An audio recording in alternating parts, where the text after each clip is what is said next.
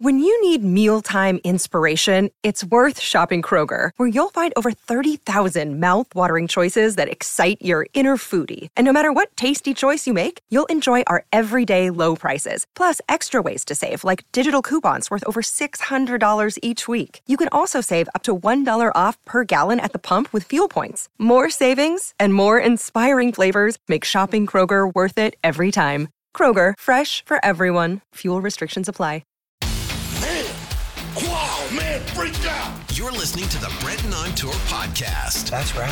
He travels the world running concerts and searches for the best coffee, people, and amazing stories so you don't have to. Pay attention, you're going to learn something for a change. This is a show about all of those things and much, much more. You're blowing my mind right now. I hope someone's recording this. So settle in, pour a cup of amazing coffee. He's a coffee snob, by the way. Crank that ghetto blaster and enjoy the 150,000 ranked podcast in the land. Fake laugh, hiding real pain. I think that's an exaggeration. It's the Brenton on Tour podcast. Any question? Here's BD.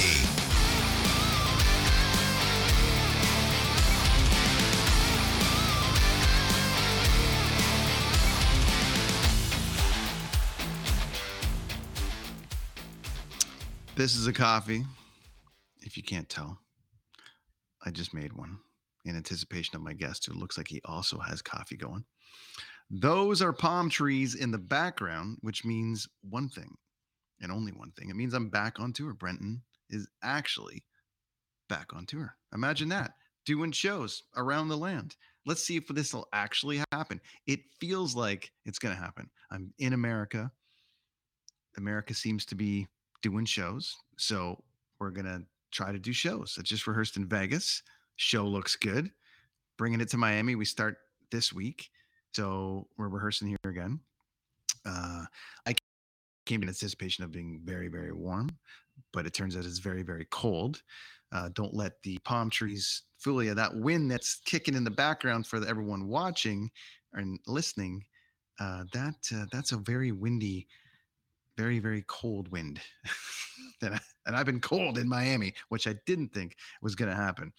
However, enough about that. The Brenton on Tour podcast back this week. Still going with the Making It series, which I'm really enjoying doing and learning some, get everyone's perspective and their definition of making it. So who better to have on than one of the biggest music producers in the land? Someone who I think has made it, but we'll see what he thinks as we get into it. This, my friends, is Jeff Dalziel. How are you, sir? Welcome to the show. Hello. Thanks for having me. Yeah, no problem. Anytime, man. It's been a little while, but thank you so much for making the time to come on here. We won't bore the listener with our tech issues that we had today. Instead, I'll just drink coffee. And why don't you tell everybody who you are? Hello, sir. Welcome to the show. Thank you. Thanks for having me again. A little bit about me. I'm just a guy that makes music every day and produces music. Yeah, we'll probably get to that part later about whether I think I've made it or not. But I've had a very good career. Luckily, people have, let me play in the sandbox with them and make some great music and hopefully, help change their lives. This is a tough question to answer. I just make music every day, and I'm thankful for that. And I keep getting opportunity after opportunity. And so I'll play the advocate here for our listeners at home who aren't watching. But Jeff is a multi-platinum award-winning producer, songwriter, mixer. He's the 2018 and 2019 CCMA Producer of the Year, the 2018 and 2019 CMA Ontario Producer of the Year for Dan Davidson. He's a 4-time ACMA winner. The 2019 Juno Award Breakout Group of the Year for the Washboard Union, which you can see right there, which is very cool. Good buddies of mine who had done her on here a couple weeks ago, which was awesome. And just all around rad dude. And so, Jeff, I don't know if you knew this, but I actually had grand designs on being a music producer when I was in high school. So at the time, my options were, make a demo, which at that time I had to make a demo on a tape, This is only 94, so not that long ago. I had to make a demo on a tape, but in researching what a music producer does and speaking to my only access to music producers, which was in Oshawa, Ontario. What was the old studio in Oshawa back in like the early 90s? Quest. Yeah, it was a Quest. So I had to go into Quest and like, oh, well, you need to make a demo and you need to do this. And we can help you make a demo, but it's all this money. And I'm like, ugh. So I go to Long McQuaid, which for our American listeners is like the music center up there, or Guitar Center, sorry, up there. Yeah. And I get a little like 8-channel mixer and a bunch of mics, and I go to a friend of mine's band practice and record them. Hi, Dave McClure. Hi, Machines Way. And I'm like, great, here I am. No one taught me about mixing. No one taught me about anything.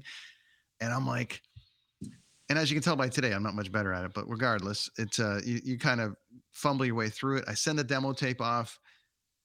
I don't hear from Fanshawe College. I don't even get a, we don't want you. Just nothing. So then I switched my option to, I better go into something else. And at that point it was concerts and stuff anyways, which I really wanted to learn, which put me at Durham College, which is where we reconnected. So yes. Are you still doing Durham College and still teaching there? I took the last year off. I found it very tough to teach online. And I mean, I like teaching just to be there and be involved and try to help a new generation of industry people. But I found it too difficult to do online. I miss it. So no, the last year, last 2 semesters, I think I haven't taught. I'd love to go back to, but what were you teaching at the school? Because they cover production, they cover accounting, they cover all these different things. So well, that's I think one of the last times I saw you came in as a guest speaker for us, right? Yeah. That was I like did. 15,000 years ago. That's what it feels like now. It feels like it, but yeah. And I still speak to that team, and I actually have a couple of students that have worked with me over the last couple of years that just have helped me with like YouTube and trying to kind of move me through. I just brought a young protege on called Gemma Gordon, who's awesome, and I had Sarah Kay on before that. So rad people, awesome. Nice. The course I taught was I taught it with another woman, Catherine Ma, who was amazing too. Yep. Two. I mean, she's amazing. I'm adequate. It was basically what we created was a music industry in a vacuum, I guess is the best way to look at it. So we had our own mini industry with different labels, management companies, promotion, marketing, artwork, production, all that stuff. And so it was more about getting them to understand how to communicate within the industry, also to learn how to respect hierarchy in the industry, like where you are placement wise in terms of your life after school. And it was basically just in an arena that all of the students, first and second year students, it was a pretty big, 120 students usually at the time. So we split that off into 15 companies, pit them against each other, literally throw hand grenades. And so we just blew up stuff. So they had to argue and fight, and just to learn what they're going to deal with when they leave. So we'd rather them make the mistakes in the classroom with us than out there. I guess that's kind of in a nutshell how we designed it to be. And then of course we had guest people come in and talk. Yeah, it was very much like that when I was there too, but it wasn't quite as defined even then. No. You know, I had a psychology course, and I had I had all these little courses that had nothing to do with music, which, come to think of it now, after touring around the world so long, psychology, I should have actually doubled down on. How often does my office end up with a couch in it and people saying, oh, I don't know, man. We all become psychologists after a while in this business. Call the producer. I have to show you, it's not, we're like you're sponsored by anything, but you need to know about this cup. Oh, wait. I've seen them. I got them. I travel light. So I definitely am a big proponent of not trying to waste, and all that stuff, but that, keeps everything. It rhymes with remember. Yeah. They're good. I like them. Yeah. Definitely. Cause I know so I noticed that about that course too. And the one thing that was funny when I went in and would speak at that course, I brought back a lot of memories when I went there, back when you could actually go to places. Yep. And going into that theater that they have there, and everyone's sitting there, and there's like 150 kids sitting there, and you ask, no one wants to really volunteer information. So you're talking into this void of like, oh my God, who's here for production? Who's here to be a publicist? Who's here to, you get a handful of questions and everyone's shy, but it reminded me of that, of being there. And we had, some great people come in and speak too. Sarah McLaughlin, all these people were great and came in at the time. Young minds, and it was fun to watch. But to my point earlier about wanting to be a producer, so in '94 for me it was like ones and zeros, and I had to take an electronics course and all this kind of stuff, which was over my head. Yeah. The art of the music producer. So I want to start with this question right here: is what does a music producer do? I know it has various forms, and it's taken various forms since music started being recorded. We don't need to go all the way back to the 20s or whatever it is, but I'm, especially in the last couple of years, what is your definition and what is your take on what an actual music producer does? Well, historically, and even when I got into it accidentally, pretty much, I would say the definition of producer is it's in the term. I'm there to produce a product any way I can. So with whatever tools I'm given, with the budgets I'm given, it's my job to produce a product. To expand though on that, originally the producer was also involved in song choice, song selection, and then arrangement of that song, and then either getting the right musicians to come and perform that if it wasn't a band, and then ultimately capturing the best vocal that you can get from the singers or singer. And that's kind of, in a nutshell, what we're supposed to be doing. The definition of producer is definitely blurred, and we can talk more about that as we go here. But in a nutshell, that's, to me, what a producer does. You come to me with nothing except talent, and I either have to help you figure out how to write that song, get that song, get musicians on it, get you singing on it, and get it mixed and done. So, and of course, every producer has varying degrees of skill sets. They do all of those jobs right up to mastering, and some of them can do certain parts, and they like to pass it off. So, and it, like, down to the thing of it is, our job is to produce a product, and that's, if we need bands, if we need engineers, if we need mastering people, whatever the case. It's like, that's our job. You're a company, you're investing in something. Here's the money, make that product work. It's no different than making cheese, technically. Right. You're a professional at making a loaf of milk. So you got to know how to do that, what ingredients to do and how to time it and all that. So it really is, not to equate music with cheese. I'm just saying it's, some music is cheesy. Yes. Jeff. Yes. That's where I was going with it. Exactly. You've got a, unfortunately or fortunately, depending on where your role is and what you personally, as we get to whether you've made it or not, down the road. But as you're coming through as a young producer, you're kind of taking on everything you can get your hands on, to get experience, but you need money. You got to get paid. You got to feed yourself and put rent on. So sometimes you got to deal with the cheesy musician, the 65-year-old guy that comes in with a Strat and he's like, I've got this great song and I'm gonna make it, and you're like, all right, I can't tell you that it's terrible. I'm gonna try to make it not terrible, but I need your money because I got to eat. So I mean, that's a fine line to walk in the early phases, and I don't know if that ever ends. But well, I was fortunate enough not to have to deal that much with that, because I came, if you can ask me the next question about how I got started, but I can maybe quickly cover it now. It's like, give us that. I'm a musician first, but I mean, let's rewind to when I was a kid. My father, I come from a musical family, so I'm a tour baby. So I was born in the U.S. in Fresno, California, and then he was on the road with Robbie Robertson. Actually, prior to that, the band, he was a side B player, like B3.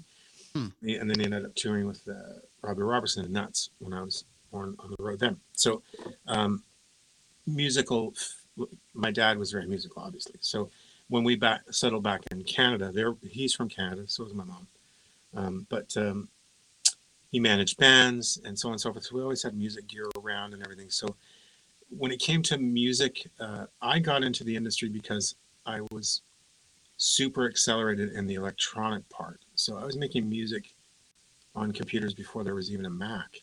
And my father literally, he picked, there's a famous piece of gear that, really kind of revolutionized music and thinking about computers. It was called the Fairlight, and it was from Australia.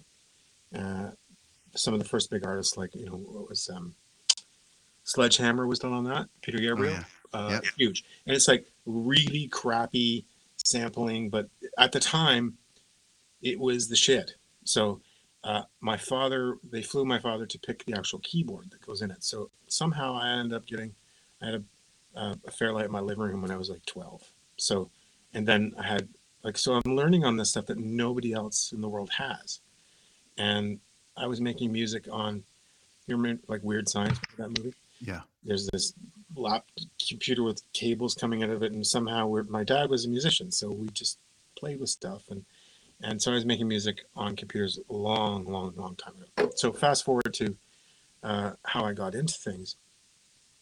I was in a band for years. I was a drummer, and I do play other instruments, but I ended up signing a deal with CBS Records when I was younger, which turned into Sony, which was a whole other offshoot.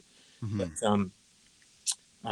sorry, I don't want to go off track here. So at the time I was in a band, I was doing a lot of movies and television. So by the time I was, how I got into that was because of the technology, and I knew it so well. I ended up managing drums and keyboards at Long McQuaid with Sean Marino, who's now head of A&R at Warner. A&R in Toronto or Oshawa? Or Oshawa, believe it or not. So Sean and I ran Sean from Universal. He's head of A&R. He's part of A&R and head of publishing, whatever. He's Sean Marino. He's got lots of titles. But we ran this shop here in Oshawa, and we had all these people coming from all over Ontario. They wanted to deal with us because Sean knew quite a bit as well.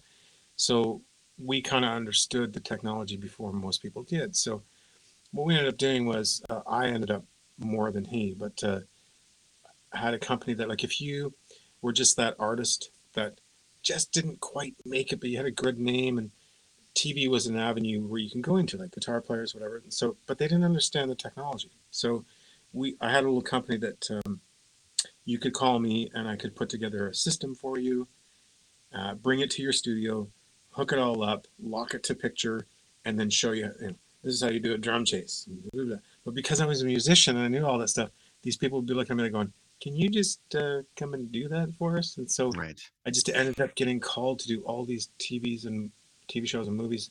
By the time I was 20, I think I'd done like 200 plus television shows and movies. And so the gear got me into the gig, but the talent I had musically kept me in that game. And so by the time fast forward to my daughter was born, when I did my last movie, it was like a blur, a 20-year blur of movies and TVs. It was pretty crazy. But through that, I ended up meeting, some great people at Sony Music, Lenny DeRose, and some people that were like, well, we need to get this guy to fix this, because now it became like, well, he knew all that. So I would be the guy that you would call to take all of the music off of old multi-track tape into the computer before there was Pro Tools, and put it all back together in the computer, and then spit it back out if you wanted to edit. And it's sort of like, again, I got called in because I knew how to do that stuff. Yeah. Then there was the musical side that, the head of A&R at Sony eventually one day just said, you just come and work with us, and come work for us. And then I became a producer. They basically say, come work for us in A&R, but they have to almost kind of create a position for you and say, well, we don't know exactly what you want. We want you to do, but we just want you to work for us. Kind of. I mean, because like, that's not the first thing I produced. I did produce a lot of music, but but it was like, they keep seeing it, they keep hearing it. It just kept popping up. And then Mike Roth one day said, just come, you want to come work here? And they built a studio, him and Sony Publishing put together rooms for us to work in. And it was a blast, man. It was like going into work. It's funny that you said about Oshawa, because you probably sold me either A, my first guitar, or B, my first drums, because my dad was really close with Dave Arrington. Dave. I worked In fact, I go so far. I was with Alto Music, which was Mike Kidman. So alto, that's where I think alto is where I got my Right. drums, which became Along McQuaid, which is where we're getting into the minutia here, everybody, and you won't know any of this, but Dave Harrington was great friends with my dad, and then my dad's like, well, my son wants to learn how to play guitar. I wanted to learn how to play like Eddie Van Halen, but they handed me an acoustic. So if that was you that handed me an acoustic, you ruined my guitar career, because I was like, Eddie Van Halen doesn't play an acoustic guitar; he plays an electric guitar. That would have been probably Pete Lesperance, if you know that. Yeah, it was probably Pete or Probably Paulo. Pete. I was or Paulo. I Yeah. probably would have sold you drums or got something. Yeah, my first drums was like a CB, like a silver CB kit. So I was like, I had my dad take it back, and then I was like, then I got like a I think it was Long McQuaid, but it was a CB. It was like a silver CB kit. That would have been like 89, 90. So it might have been Long McQuaid. 700 series, and I sold that bitch to you. I guarantee. That was probably you, and I beat the shit out of it. So there you go. Good. So I guess in that that's funny. There's the world. Everybody on listening and watching, Jeff and I's world just got a little bit smaller. Yeah. Just got a little bit smaller. So you touched on a couple of things there. I'm going to go in there's two different ways we can go here. I've got two different questions that I'm going to hit you with, which kind of, what are the biggest changes over the years for a music producer as you got through that? But I'm going to go, let's start with this. Sony says you can come on. We want you to have a gig with us, and it carves out into whatever. So then at what point did you think that you could actually make a living doing this then? Like you kind of said, okay, I think I got this. Well, I mean, if I factor in the film stuff, I was making insane money. And so I was literally producing. For Canadian film or all film? Canadian film. Okay. Yeah. So it's, I've done my fair share of martial arts movies. Let's just say that. Well, and let me just say for the record that if you're making a ton of money making a Canadian film, then you're the only one making a ton of money making Canadian film. Well, back then it was a little more guarded. Like you really, like the tools we don't have the tools we had today. It's like I'm still using computer stuff, and then we have to still use old stubborn machines. So it was a bit of a, like, we held the keys, we understood it. So it's not that we could, force a huge price, but I made a good living. I shouldn't have said a ton of money. I made a decent living. So I think I'd already there was really no conscious decision to start producing music. It just sort of kind of accidentally happened. Right. Mm-hmm. So, another day is here and you're ready for it. What to wear? Check. Breakfast, lunch, and dinner? Check. Planning for what's next and how to save for it? That's where Bank of America can help. For your financial to-dos, Bank of America has experts ready to help get you closer to your goals. Get started at one of our local financial centers or 24/7 in our mobile banking app.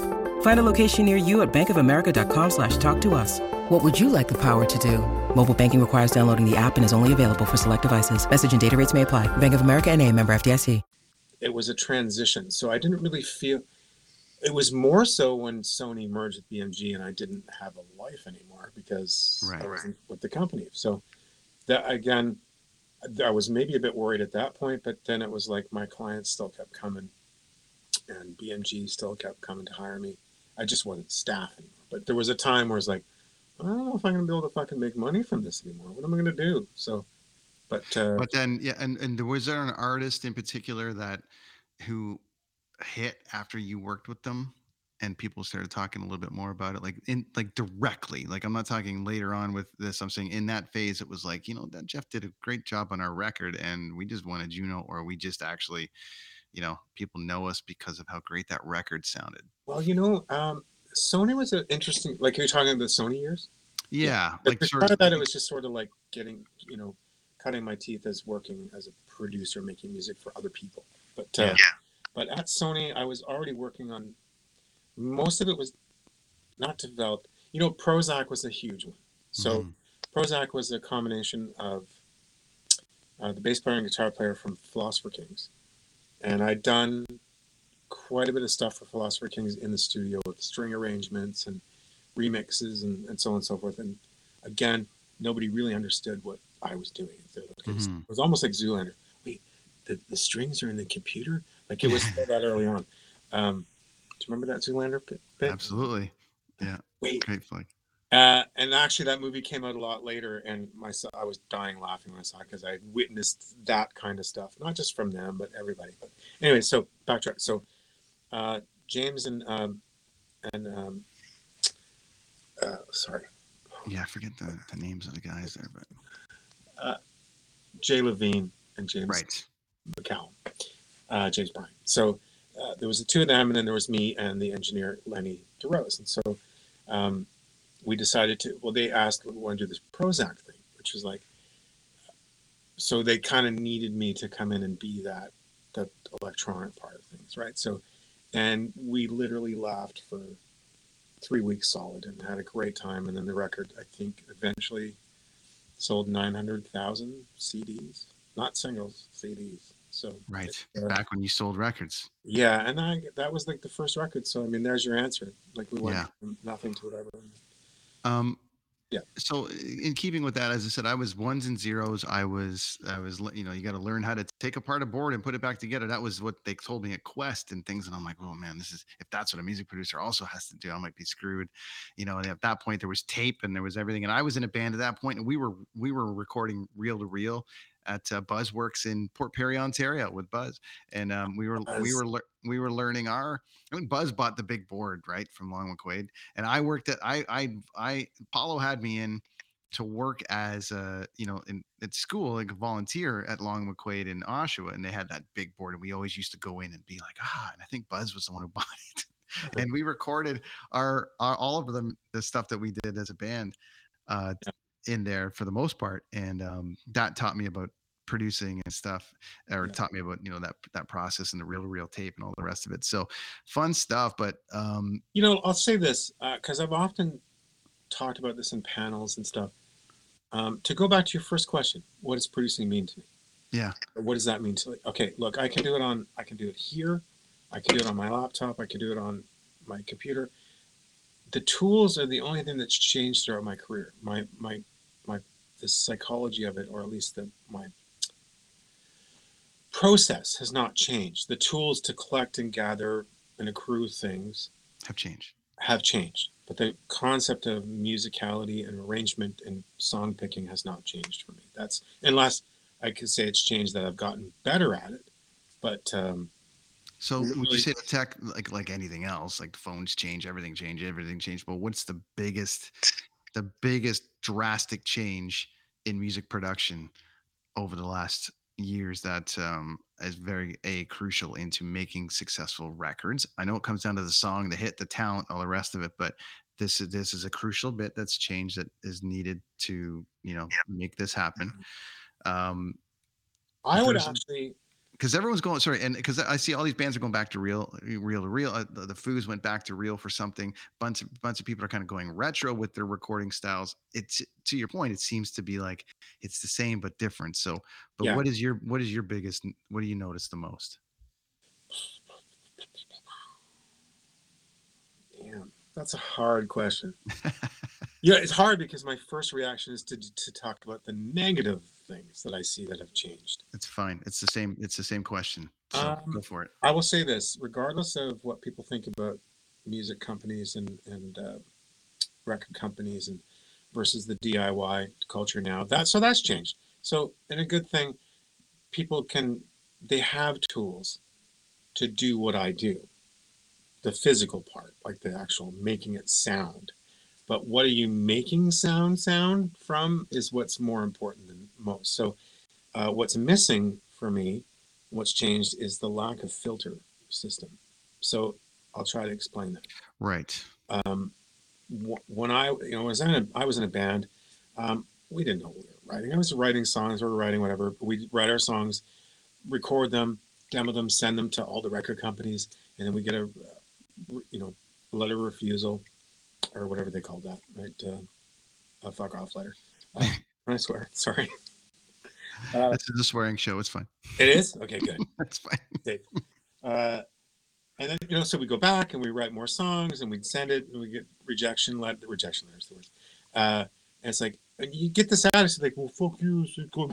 My girlfriend likes it. And so we'd just keep doing this, like rinse, repeat. And then one day we got signed to CBS Records. And in hindsight, it was constantly reevaluating ourselves as songwriters without even knowing it. We got better at it. But even then, moved towards making the record. Then we started, like, Now we have other people telling us what our songs, if they're good or not, or do we need better songs? And of course, that was the beginning of where I learned how to be better assessing whether the song is worth spending money on. So that part, so the minute a record company signed an artist, you had either one or a very small team of people that would rip apart. It's called A&R, means artist and repertoire. So we found the artist because we think they're genius and awesome. And then we need to deal with their repertoire. Now, because of the DIY technology and maybe even A&R people not getting hired in positions, it's more business people maybe, or they just know is A&R at all. It's not really the same thing anymore. So there's nobody going, Brenton, your music is you're amazing. Your songs need to be punched in the face. Like, nobody will tell you that anymore because they don't have to tell you. You can just, well, they're all sensitive now too. Well, I'm just gonna put it out then. Screw it. Well, this is it. So I tell people, I just finished writing a book, which we'll talk about that later. Awesome. But thank God nobody's heard version 1 of This Brain, because it took me years to learn, and then getting the job at Sony and working with Gary Furness, head of publishing, and people just understanding songs better than I did. I learned what makes a song. It's not about going, oh, well, this is a hit song. It's more about going, this is not a hit song, it's two completely different things. I've written hit songs. I didn't know they were hit songs until they were hit songs. So nobody can really predict that. But I can predict that this is not going to work, which there's a lot of flags for that. And I guess that's what I've learned. So unfortunately, because of the DI technology, fortunately, people can make great product. Unfortunately, there's nobody that's going to stop them. And what's scary for me for that is I've heard a lot of amazing artists that we know today that if you'd heard what they had, they wouldn't be the artist you know today. Oh, sure. With us, we're in the way to go. But are labels still hiring A&R? Like, okay, so I got to still think major labels still have somebody policing that, or is it really just like, hey, we're going to develop you, but you can put out whatever you want? Because I'm seeing a lot of artists talk about, well, I'm in control. I don't want to get in trouble because I know sure people and they're friends, but they're not like Mike Roth. I love you, Mike. If you're listening to this, you were an asshole. Thank you. You weren't really an asshole to me, but then you weren't even an asshole. You were just very guarded and very serious about the art of songs. And I don't know if that's being looked at enough anymore. How do you as a producer then respect the vision of the artist and then where you think it should go? Because I got to imagine, and there's countless stories of pissing matches between artists and producers. I mean, geez, let's just watch the Metallica documentary with, or whatever. But how do you go, man, it's like a 7. And if you just do 2 things to the pre-chorus, it's going to be a 10. No, I don't want to. It's my vision. Right. Well, we call this the Jedi mind trick. It's, okay. These are not the chords you're looking for. These are not the chords. It's, I might have that fight tomorrow. So I can't say I haven't had it. Sure. It's not really a fight. Sometimes it can be a fight. It literally is project dependent. And I've been pretty lucky that most of the people that end up with me as a producer trust me. And they know I'm more about trying things. I'm not the iron fist of like, it's got to be this, but I'm slowly trying to make their song better. And now I'm at a point where if the song isn't there and everybody but me keeps telling me I'm wrong, then I give them somebody else's phone number to produce. So it's funny because I remember talking to Garth Richardson about this a little while ago, like maybe a couple of years ago, last year or something. And, bands will come in when they know your resume. And they go, well, I want it to sound like the Red Hot Chili Peppers, or I want it to sound like the Rage Against the Machine record you did. And Garth's response was something along the lines of, then go join Rage Against the Machine or something like that. I say that kind of shit all the time, and maybe I'll get in trouble, but it's like, if people go, I want it to be this, this, and this. We could talk about my theory of production a bit throughout this. Because there's got to be a vision from the artist and yourself that has to come together, right? For sure. When people go, I want it to sound like James Barker, then I'll just figure out how to reach out to James Barker and ask him to work on his stuff with him. I want to do a song. So there is, if somebody's like, I want to do a podcast just like Brenton Donnelly, Well, there Which already no is one's a ever crowdfunding. said, by the way. Everyone said. There already is a you, so why bother? Right. I've got a great idea for a podcast. It's going to look and sound exactly like Joe Rogan. But why? It's like, do something different. You can only get away with so many clones of things. So I'm always trying to pull out the uniqueness of the artist, which is the other part of my job, is to listen and talk and have the conversations to go, how do I make something unique for the artist, but it still feels like it belongs in the world that we're living in right now? And then, once we get established some success, maybe we can push the boundaries and take it to where people aren't doing it like that at all. But still, we do have to play the game a little bit. And some artists, I don't know, some artists, if they're not willing to experiment a little bit with me and be outside the box, like I can pass on the job. That's kind of really it. And it starts with songs first. And then if it starts to get really like, I want it to be like this, then I go, well, why did you hire me? So rather than have these conversations, not to be an asshole, but it's like.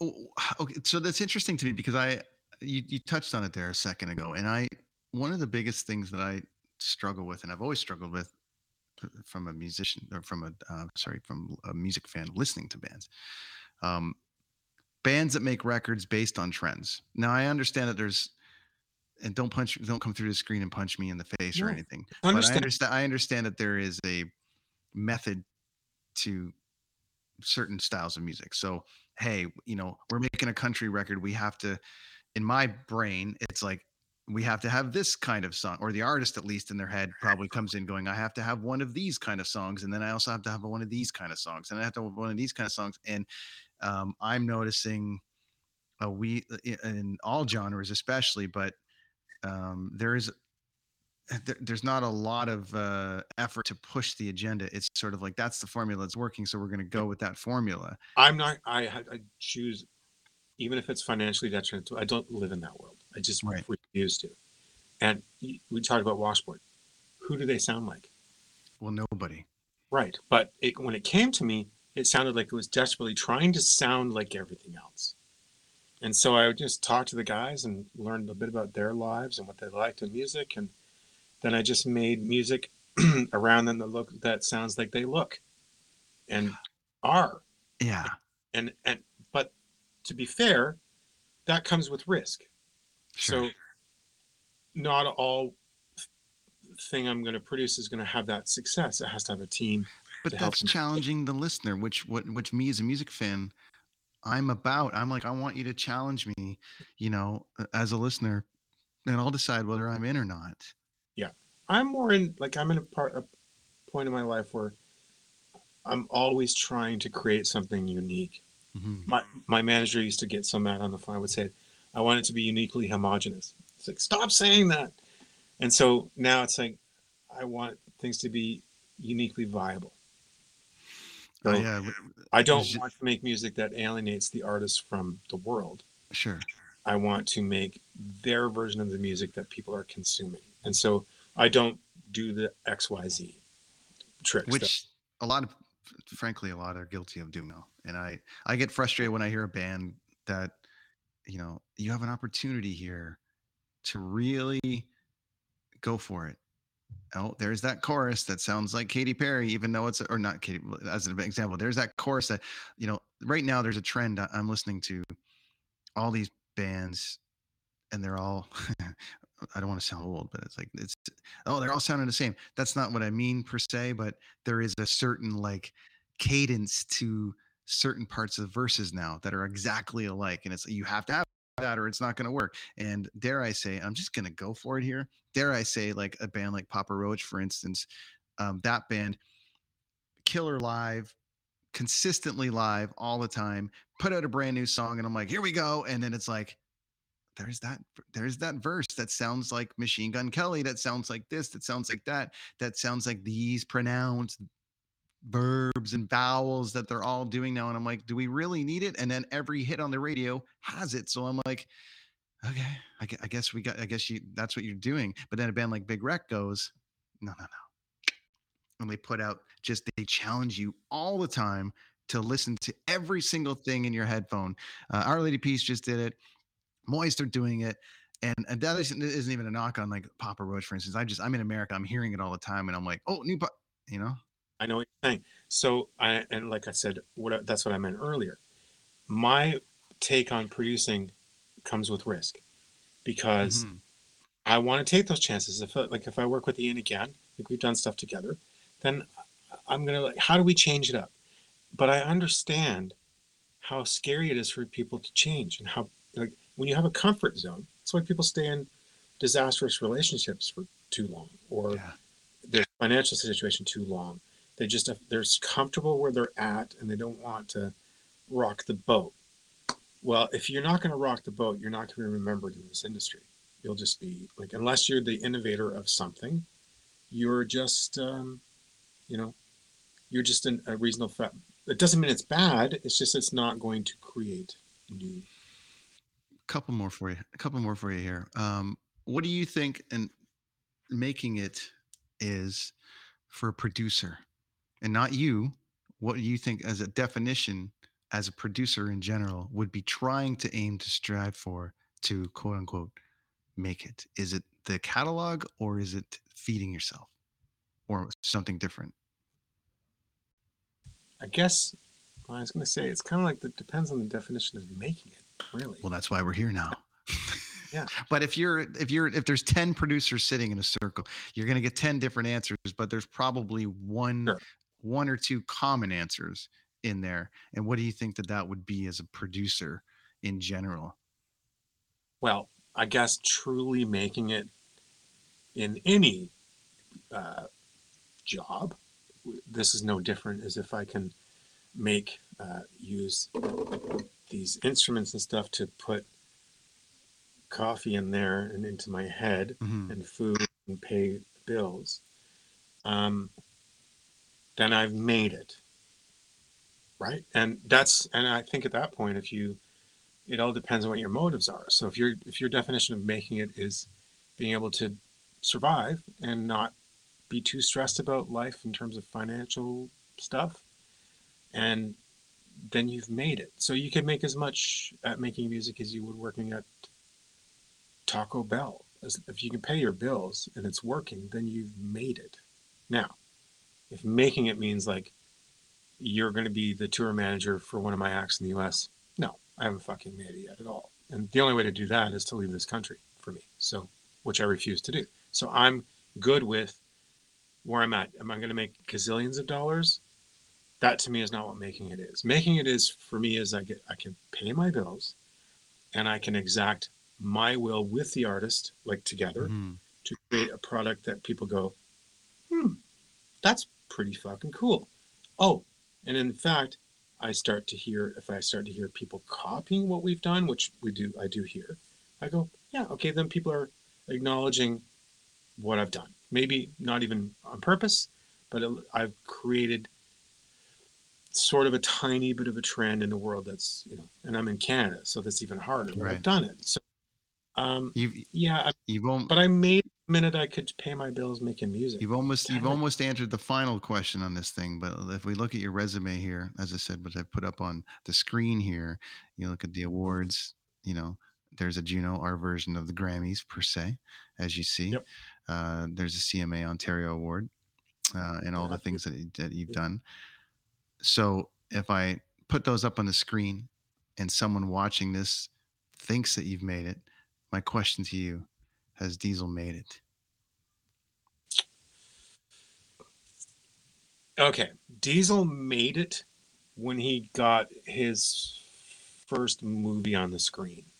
But that was a long time ago.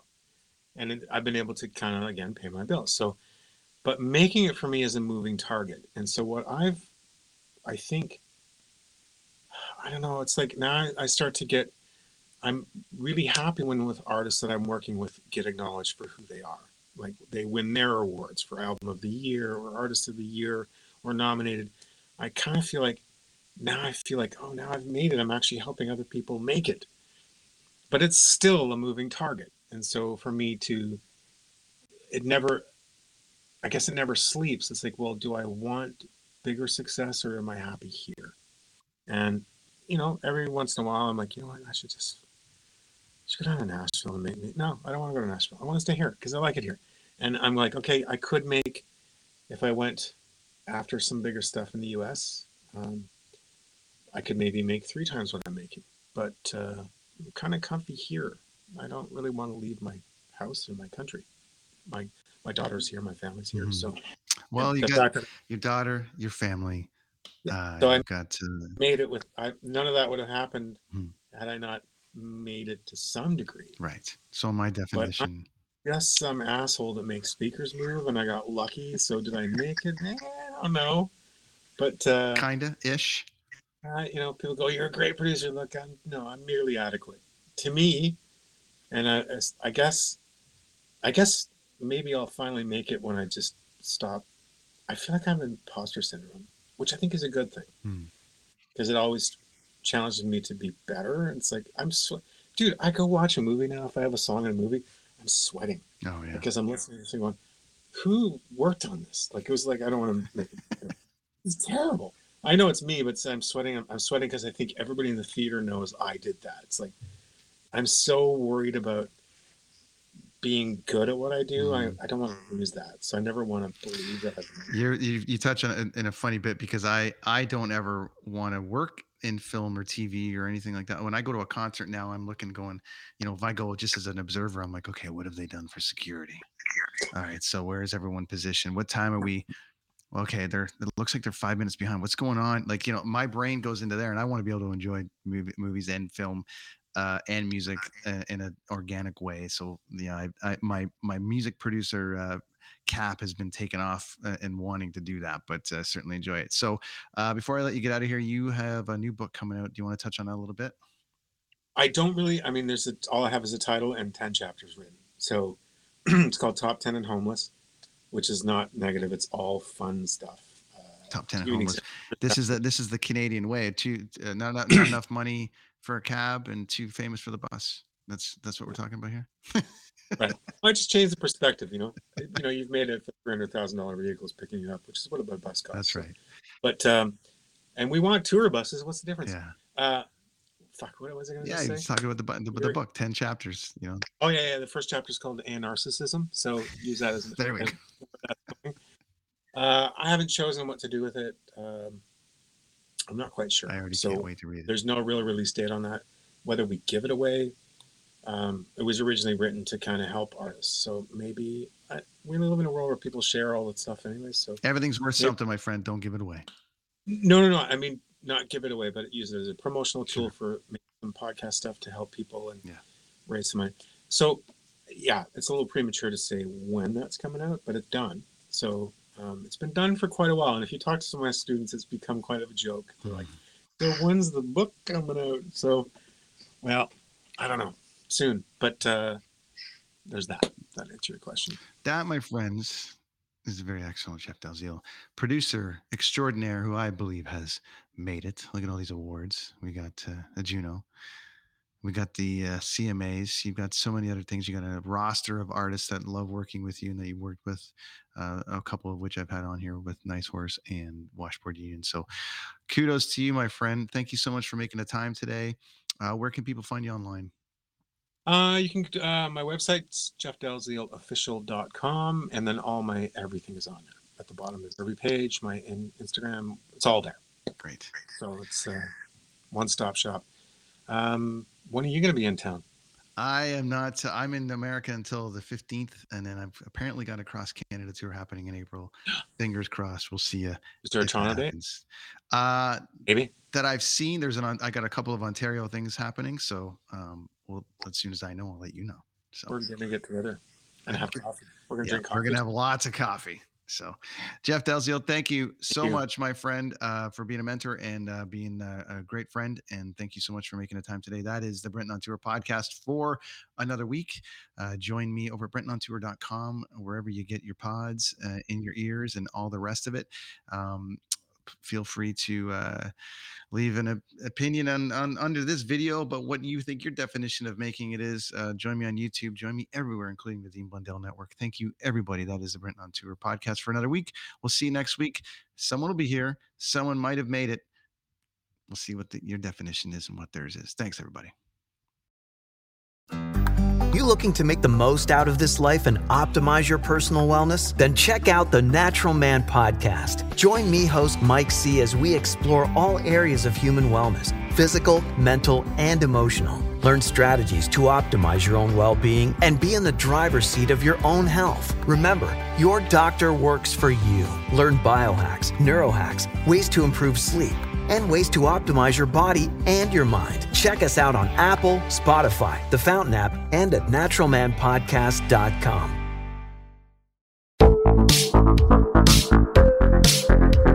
Hi, I'm Connie Thiessen, the host of Broadcast Dialogue, the podcast. We focus on Canada and the challenges facing Canadian radio and TV, as well as highlighting those moving the industry forward from podcasting and streaming to new broadcast tech. Check us out at broadcastdialogue.com or your favorite podcast app.